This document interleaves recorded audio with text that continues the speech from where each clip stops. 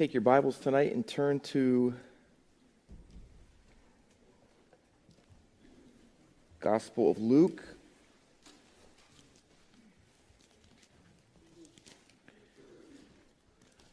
The blessed life, we started that last week. We looked at Mary and what it meant to have the blessed life for her. And we're going to take a look at Simeon tonight. Time magazine ran an article a few years ago, and the title of it was, "Why Waiting Actually Makes You Happy." The opening line of the article said, want to know the secret of happiness? Wait for it.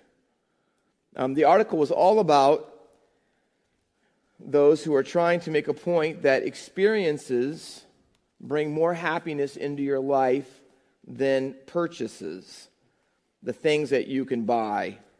They did a survey of 2,000 people, and they were enrolled in this scientific project. You can actually look at the results at trackyourhappiness.org.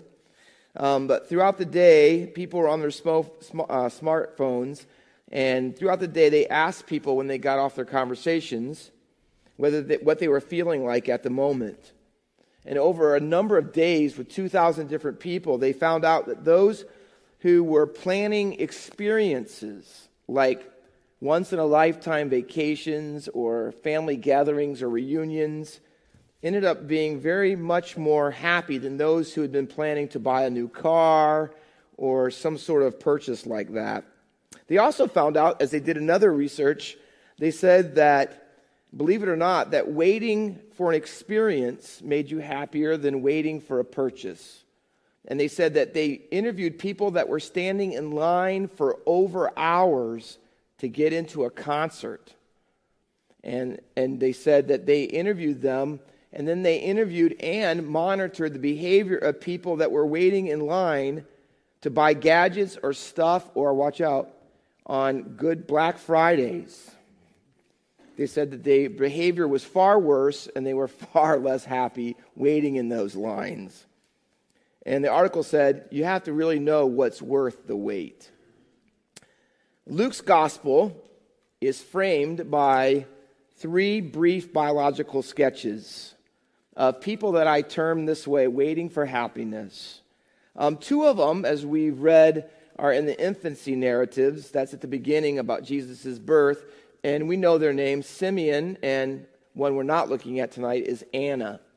The other one is Joseph of Arimathea, which is at the end of the Passion narrative. And those 2 at the beginning and the one at the end frames out Luke's gospel. And what they have in common and why they frame it out is they all share the same verb in all 3 instances. And it's the verb that says, or is translated, wait for or look for expectantly. I'll read them to you. The one about Simeon in our passage says, waiting for the consolation of Israel, chapter 2, which is our text tonight. And we're going to read verses 25 all the way through 38. I'm sorry, yes, 38, got that right. The second one is in chapter 38, chapter 2, verse 38, waiting for the redemption of Jerusalem. The third one is looking for the kingdom of God. And it describes what these people are doing or what their lives are all about. Basically, if you put them together, waiting for consolation, it doesn't mean waiting for God to be nice to you. If you read the book of Isaiah, chapter 40, verses 1 through 3, and a host of other places, comfort, consolation always refers to the promise of God's fulfillment of his word that the Messiah would come. And comfort and consolation means that he would come and save them. That's the word redemption of Jerusalem, same thing. That God would restore the kingdom, same thing. These saints of God are spending their lives looking eagerly and with great expectation that God would send the Messiah, and that would be the source of their happiness.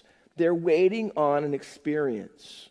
And the experience is that Jesus would come, although they wouldn't know that it was him. Now, let me tell you this.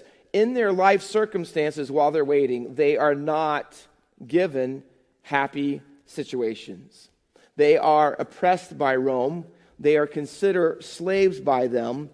The vast majority of Israelites in Jesus' day were dirt poor, including Joseph and Mary, who were poorest of the poor. They had difficult financial hardships on a number of levels. They were all waiting for happiness to come to them. Maybe that's you. I can tell you it's a lot of people I talk to, waiting for happiness, not presently experiencing it, waiting and hoping it will come. And not everybody is waiting for Jesus to find it. A lot of people think that they might find it if they could find a husband or a wife, or they could find it if they could find a cure to the health problems, the chronic ones at times that they face. If they could find an answer to their loneliness or the anxiety or the depression that constantly goes on in their lives. See, they're trying to find it, but instead they end up getting relational struggles and financial uncertainty, and often accompanying it with spiritual discouragement. But there's nonetheless looking and waiting for an experience of happiness. All three, I'm glad to say, that frame out Luke's gospel, found the happiness that they were waiting for in Jesus and the kingdom of heaven. Whether it's at the beginning of Jesus' life, in the infancy narrative, or the passion end of Jesus' life, here's what's not debatable about these texts: that Jesus is the center of what they're looking for. And I got to tell you tonight, and it sounds so simple and obvious, but I can tell you this: to live it and experience it is more profound than you could ever imagine, and that is this, is that Jesus is the center of true and lasting happiness. If you want to find it, and what you can't find it in anyone or anything else, you can only find it in Him. And you'll only find it in finding that happiness in Jesus and who He is and what He's done and the promises that He fulfills. He alone, quote the article, is worth the wait. Jesus is the consolation of Israel. Jesus is the redemption of Jerusalem. Jesus is the kingdom of God, and He is the source of our blessedness. If we want to have the blessed life, like Mary we saw last week, Simeon, we'll see him use that term again. Next time we talk together, we'll see the Beatitudes. If you want that kind of experience, you'll not find it in a plan, you'll not find it in a pleasure, but you will find it in a person. And that person is none other than Christ. So tonight we're going to unpack this in the words that Simeon tells us. We're going to look at tonight, and I want you to see it carefully because it's two sides of the same coin. The blessed life centered in Jesus will have two things. It always has two aspects, and I want to take a look at each one of them in these few minutes. The first one is in verses 25 through 32 is deliverance. When Jesus comes into your life, the first thing He brings is deliverance. That's part of the blessed life. Verse 25 says, "Now there was a man in Jerusalem whose name was Simeon." Same Hebrew word, Simon, Simon Peter, Simeon, same thing. "And this man was righteous and devout, waiting for the consolation of Israel. And the Holy Spirit was upon him. And it had been revealed to him by the Holy Spirit that he would not see death before he had seen the Lord's Christ.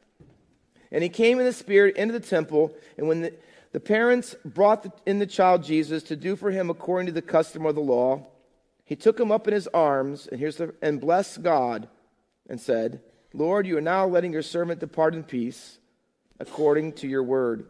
For my eyes have seen your salvation, that you have prepared in the presence of all peoples, a light for revelation to the Gentiles, and for your glory, and for glory to your people Israel.'" Simeon was not a priest like Zacharias in chapter 1.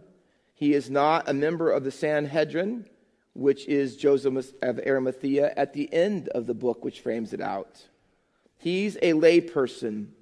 Most likely, his name is Simeon because everyone in that day was naming their children after the sons of Judas Maccabeus, who led the revolt about 100 years earlier that gave them a little bit of freedom from Antiochus Epiphanes and the Syrians at that day. He was giving them freedom, so everyone wanted to have that freedom back now that the Romans had taken it from them. And so to express that hopefulness, an expectation that they were waiting for, many families would name their children after biblical heroes that were deliverers.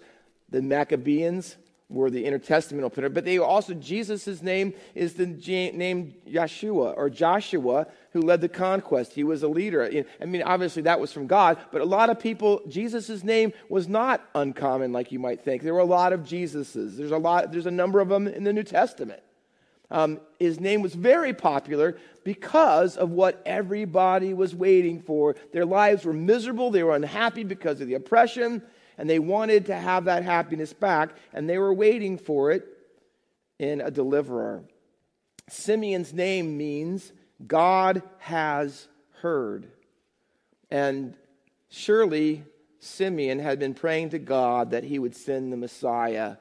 In fact, he had a revelation from God through the Holy Spirit that he would live long enough to see God's salvation in person himself. And so certainly God had heard Simeon's prayer and was sending the consolation of Israel. And as he's waiting expectantly, what kind of guy is he? He's not a pastor. He is a lay person, we would call him today. And in fact, here's the thing. He would be completely anonymous, and we would never know anything about him except for 10 verses in the Gospel of Luke. Other than those 10 verses, we would never know about him. And so what do you think, if there's only one chance to talk about someone, what would you think they would put on? Not any exploits that he did, wasn't any acts of mercy. He performed no miraculous things. He didn't preach a great sermon. People weren't converted to him because of him. You know, the Bible wants us to pick this guy who's waiting for happiness in the Messiah. That he is, look at the text, verse 25. He is righteous and devout. That's a important description because the people in the early part of Luke's gospel in the infancy narrative are always talking about them, number one, being filled with the Holy Spirit, and number two, righteous. See, he is righteous and devout. Zacharias and Elizabeth 1:6 were righteous and blameless. Joseph of Arimathea, at the end of the book, he was righteous and good. Simeon is righteous and devout. Why? Because these people are Sadiq. It's the Hebrew word for righteousness. It meant that they were not only orthodox in what they believed, but they practiced orthopraxy, I should say. They did it. They obeyed the law. And if you can look in our text, what describes into our passage, leaning into it, is the little phrase, the law, 4 different times. When Mary and Joseph came to the temple to do all the things that needed to be done, her purification, Jesus' dedication, his commitment as the firstborn, and all those things that had to be done, they kept the Bible. These were people, we would say today, who went to church. They went to all the services. They read their Bible. They were obedient. They were exemplary, could we say, believers at that time. And I want you to know this. Listen, what you're waiting for to bring you happiness will change your life. See, the only thing we know about him, we don't know about a wife, we don't know about children, his job, you know what we know about? His character. All we know about him is his high level of expectation that was only equaled by his high level of commitment to God. He was righteous and devout.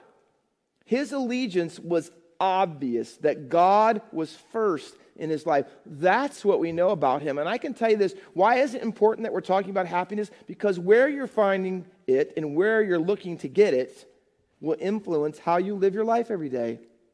That's what we know about Simeon. The only thing we really know him about what kind of Jesus or God follower at that point, what he really is. That's what we know about him. Can I tell you this? And that's what happiness is all about. The number one thing that marks people who find their happiness in Jesus is the kind of person that they are.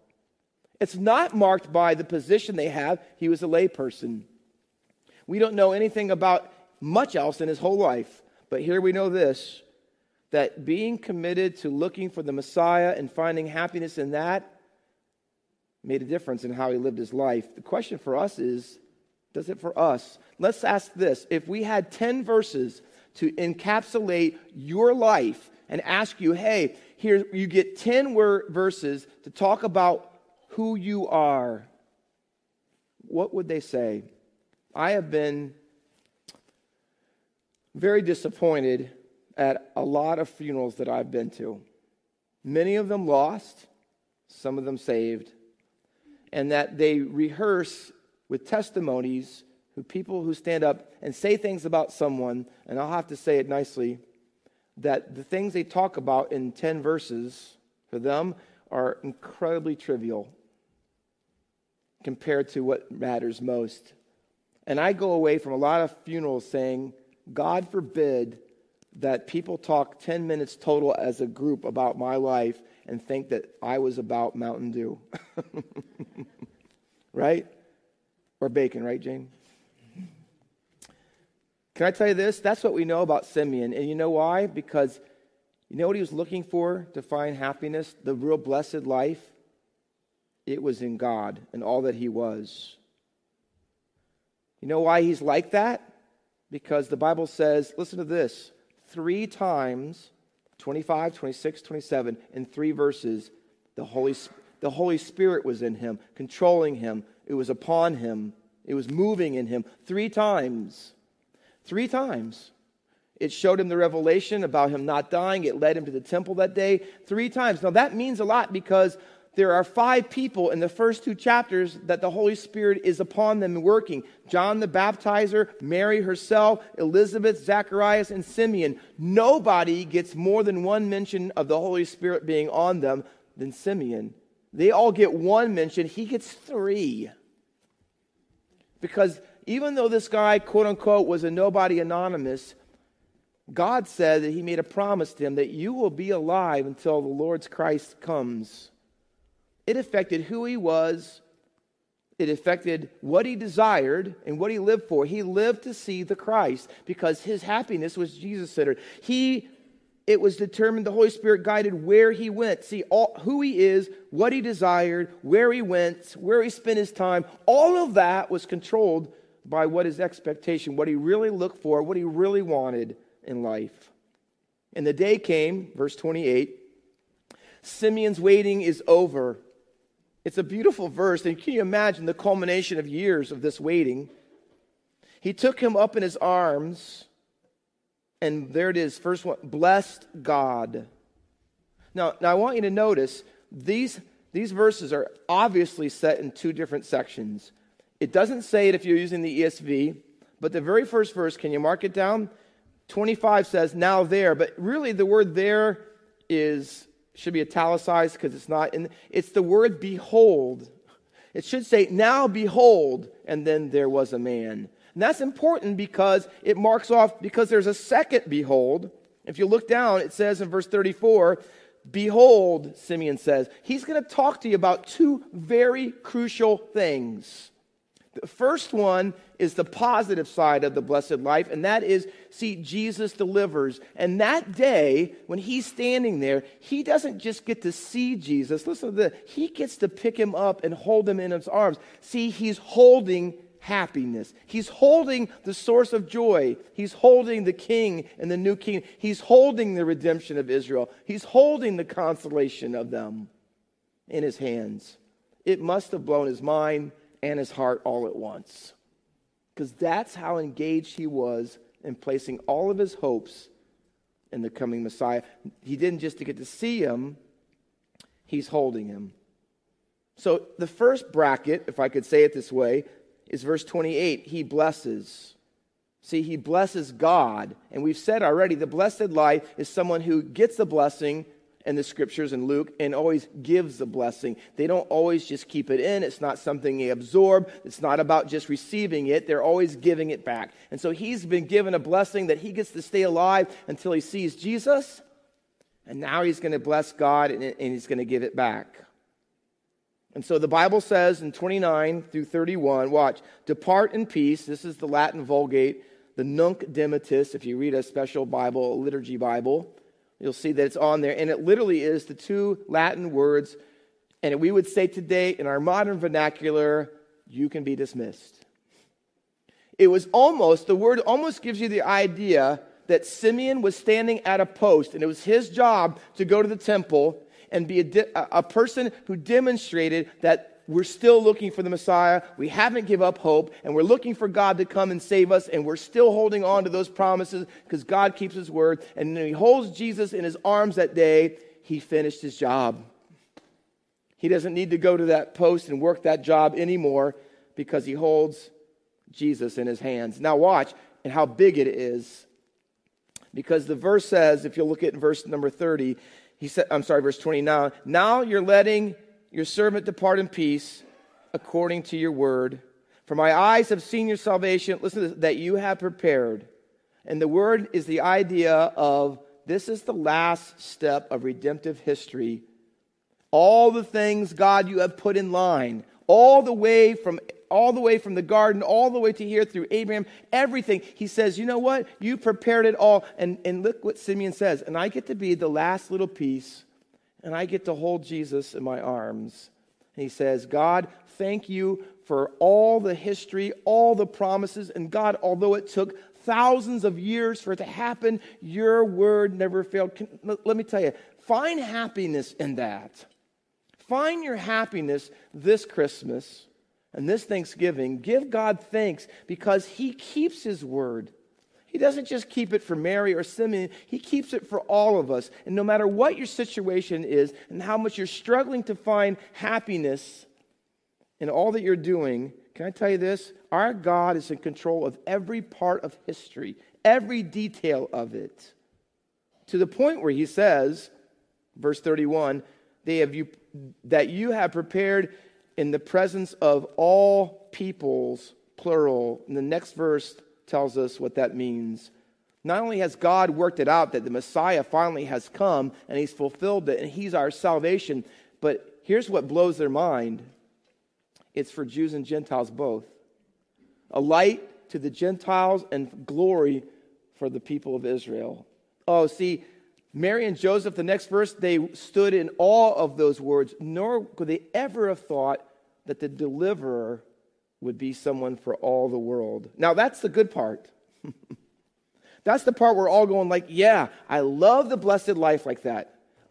That's true happiness. When all the good things that you've been waiting for so long come your way and your prayers are answered and your life is all great and you end up and it's all... See, that's how it ought to be, Pastor Walker. That's the part I'm looking for.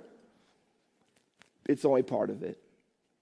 You see, Jesus comes into your life and he saves you. He delivers you. But that's not all, Simeon says. See, he says another blessing. He gives another blessing. Can you look at it? Because he doesn't just, number one, first aspect, bring deliverance. Number two, he brings division. And the Bible says in verse 33, and his father and mother marveled at what had been said about him. Second time, bracket, Simeon blessed them, meaning Mary and Joseph, said to his mother, second, behold, this child is appointed for the fall and rising of many in Israel, and for a sign that opposed. And a sword will pierce through your own soul also, so that the thoughts of many hearts will be revealed. So when Jesus comes into your life, write it down. He doesn't just come as a savior, he comes as a surgeon. Because he comes with a sword. Do you remember what Jesus said in Luke 17? He said to them in verse, I think it's 17:31, he says, do you think that I came to bring peace on earth? I did not. No, I tell you, he says, division. That's what he came to bring, division.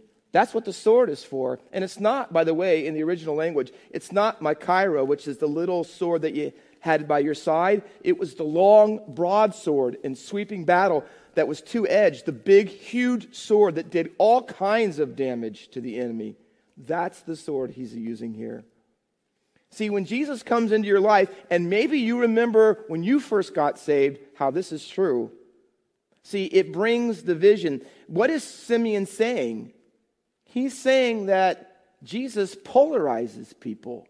He's saying that Jesus divides people. Remember the very hard to hear passage in Matthew 10 where Jesus says, I didn't come on earth to bring peace. I came to bring a sword. And he says this, and the enemies that you have will be enemies of your household. And I came to separate fathers from children and mothers from daughters and family members. He says, I came to separate them.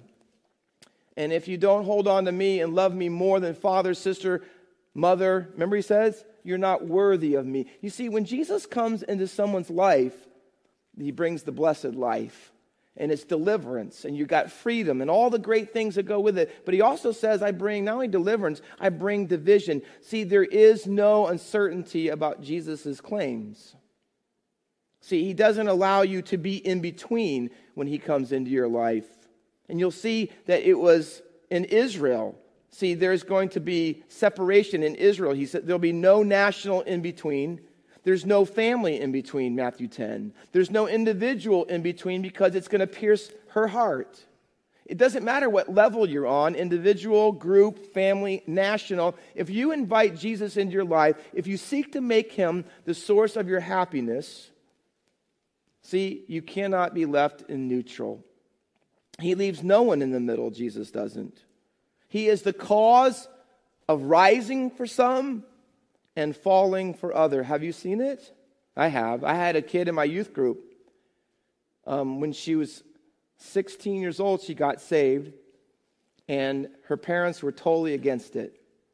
And so she came to youth group, asked me one day, and said, what do I do?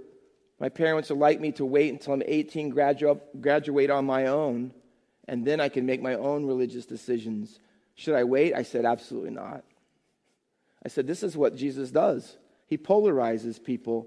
I said, you should get baptized because we have to obey God rather than people when it's active obedience. And she did, and it worked out. But can I tell you, it's not easy when you make choices at 16 like that. It's not easy. Do you have people in your family? Are you the only Christian? It polarizes, doesn't it? See, it's for the rising of some people, and it's for the falling of others because there is no neutrality. It is a love test.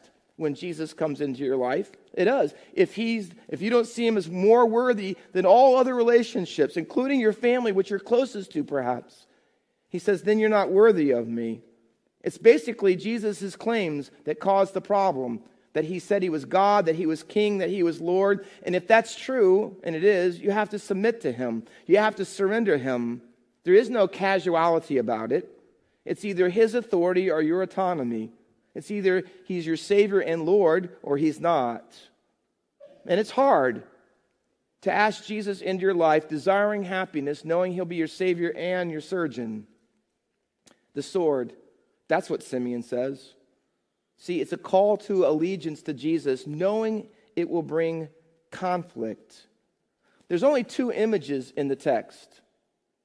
One of them is a stone because he says you'll rise and fall when you run into it. It's a stumbling block, we might say, New Testament term. See, it's the stone that people trip over, the stone of offense, the rock of offense that the religious leaders couldn't get past. And then the other image is a sword. It pierces. And all throughout Luke's gospel, read it for yourself, the sword divides people almost in every story in the book. The Pharisee and the street woman.